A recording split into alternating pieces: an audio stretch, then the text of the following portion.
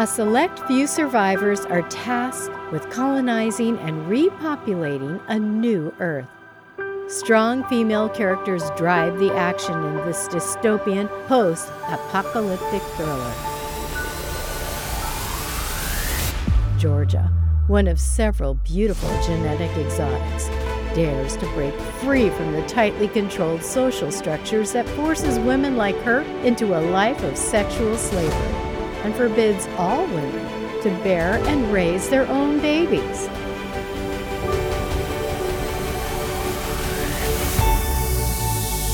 Enter the hatchery.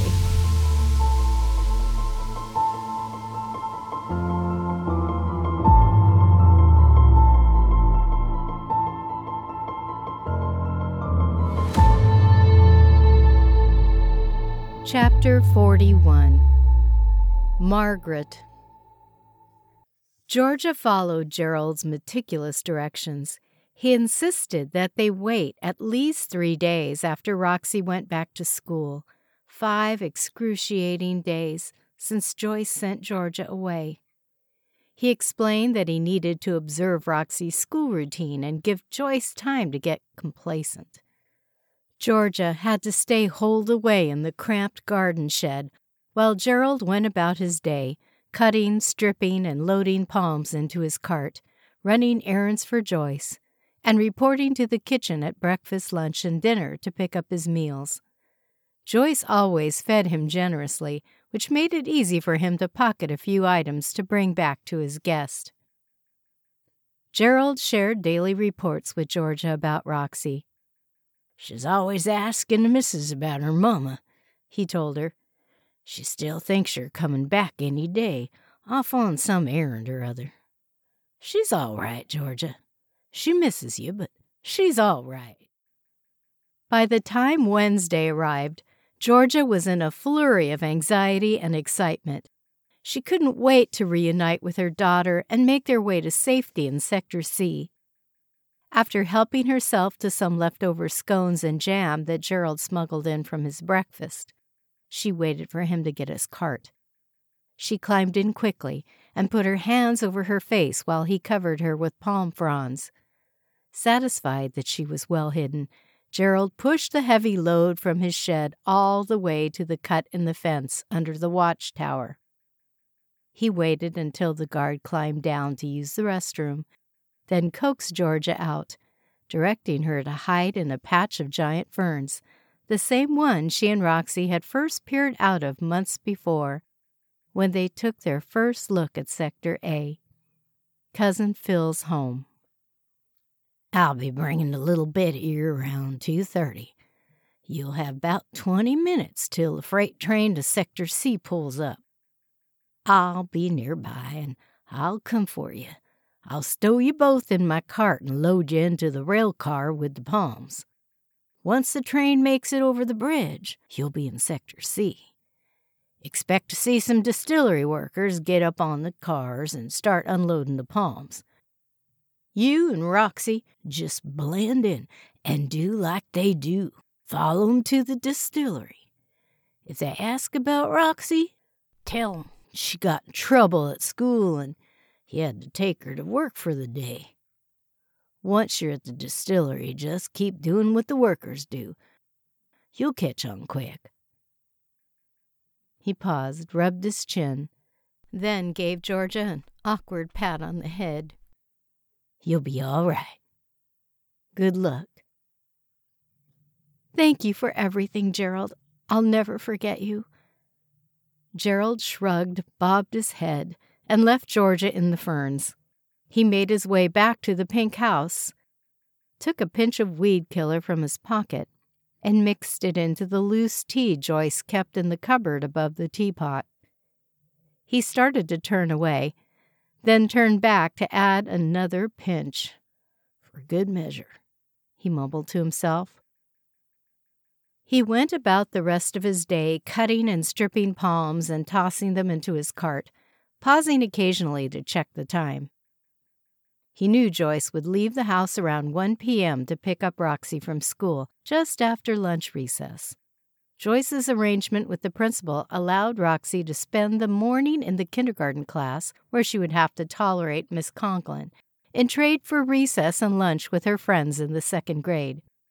After lunch recess, Joyce would pick her up and take her home with a packet of materials the second grade teacher prepared for homeschooling. It was a tidy arrangement. Gerald made his way to the pink house at 12:45 p.m., apologizing to Joyce for being late for lunch. She was standing at the sink, bracing herself against it with one hand.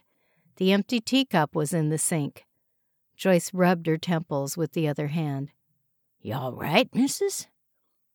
"Gerald, I have a terrible headache. I'm so sorry. I haven't made any lunch. I don't think I could eat anything. I'm a bit nauseous.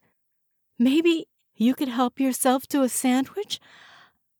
I'm sorry. I'm just not feeling—" She started to wobble, and Gerald ran up to steady her.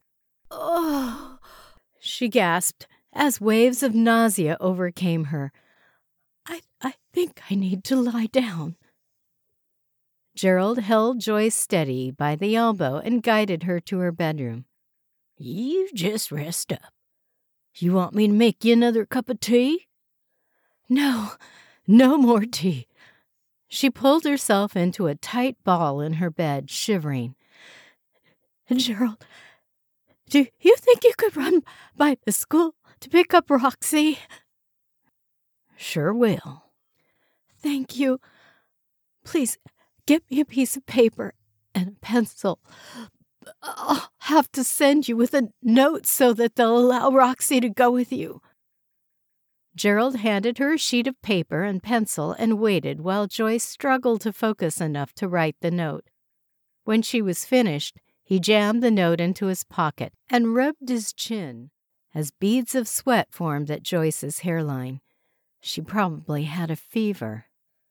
"I may have overdone it a bit with that second pinch of weed killer in her tea," he mused. "You just rest up, missus. I'll keep Roxy with me for the day. She can help me out with the palms." "Thank you, Gerald," Joyce murmured weakly. "I'd best be going then. Don't you worry. Just sleep this off." Gerald pressed the buzzer by the school office door. An older woman with gray hair neatly rolled into a tight bun at the nape of her neck answered it. "May I help you?" "Name's Gerald. Miss Joyce sent me to pick up Roxy." He pulled the wrinkled note out of his pocket and held it out in front of the woman with the seriousness of a messenger serving a subpoena. "Here's a note." The woman snatched the note out of Gerald's gnarled fingers while eyeing him suspiciously. "Do you work for Joyce?" "Yes, ma'am. I'm the handyman round her place. Do odd jobs and errands. She's feeling poorly today. Asked me to pick up the little one and bring her back to the house." He looked over the woman's shoulder at Roxy, who was standing at the gate waiting for Joyce. She was holding her purple backpack in one hand and her matching lunchbox in the other. He pointed to her. "That's her right there. That's Roxy, ma'am." He waved to Roxy, who looked up and smiled at Gerald, running toward the office. The woman stepped out of the office and bent to whisper something to Roxy as she pointed to Gerald. She carefully examined the handwriting and signature on the note. It looked like Joyce's handwriting. She shrugged and opened the gate, releasing Roxy to Gerald. "Uncle Gerald, are you picking me up now?" "Just for today. Miss Joyce is resting at the house. She asked me to keep an eye on you." "Are you going to take me home?" "Not yet, little bit. I got a surprise for you. How'd you like to see your mama?" Roxy jumped up and down, nodding her head with enthusiasm. "All right, then. Let's go. I'll take you to her." Roxy handed Gerald her lunchbox to carry so she could take hold of his free hand. The woman with the gray bun watched them suspiciously as they passed through the gate. Yes, it appeared that Joyce had provided the note, but something didn't sit right about this Gerald person. She thought she overheard him say he was taking Roxy to her mama. The way little Roxy reacted was odd. Joyce picked up her daughter every day since school started. Why would this child react like going home to her mother was such a treat? She hesitated for a moment, then picked up the phone and dialed the number listed as Roxy's home contact. She waited through 5 rings before the call went to voicemail. "Hello, Joyce. This is Margaret at the school. No cause for alarm. I was just double-checking to see if you were all right about having a gentleman named—" She glanced at the note. "A man named Gerald picked Roxy up from school just now. I hope that's fine. Roxy seemed to recognize him, and he had a note that looks like it's in your handwriting. Call me back when you get this message." She hung up the phone and stepped outside the school office.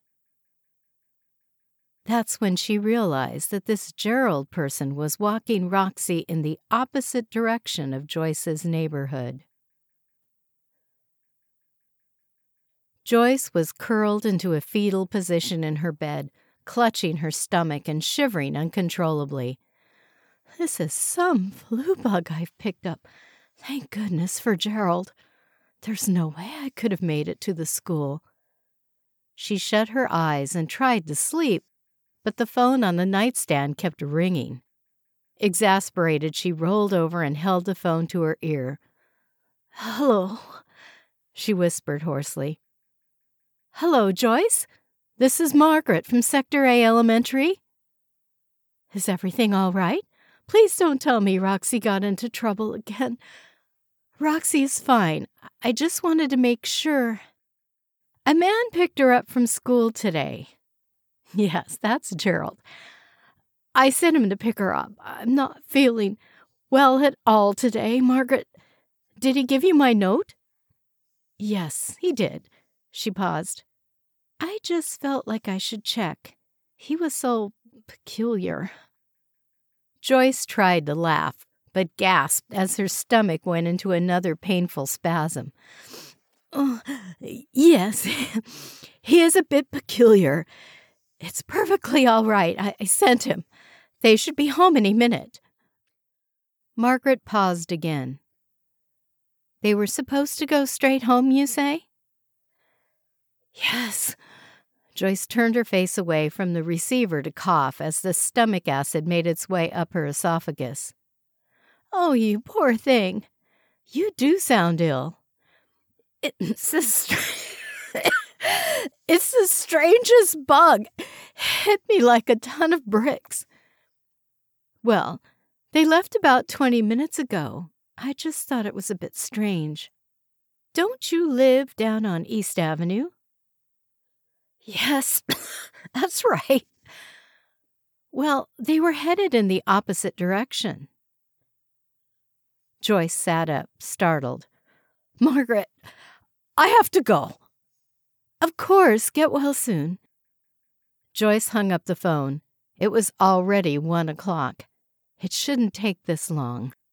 Roxy's school was within easy walking distance. A feeling of dread overcame her that was so much worse than the stomach spasms. She reached for the phone on her nightstand and dialed the emergency line, trying to keep the room from spinning. "Sector A emergency operator, what is your emergency?" "Please help," she gasped, swallowing back the vomit that was gurgling up her throat. My child. My child." Joyce passed out before the emergency operator could get any more information out of her.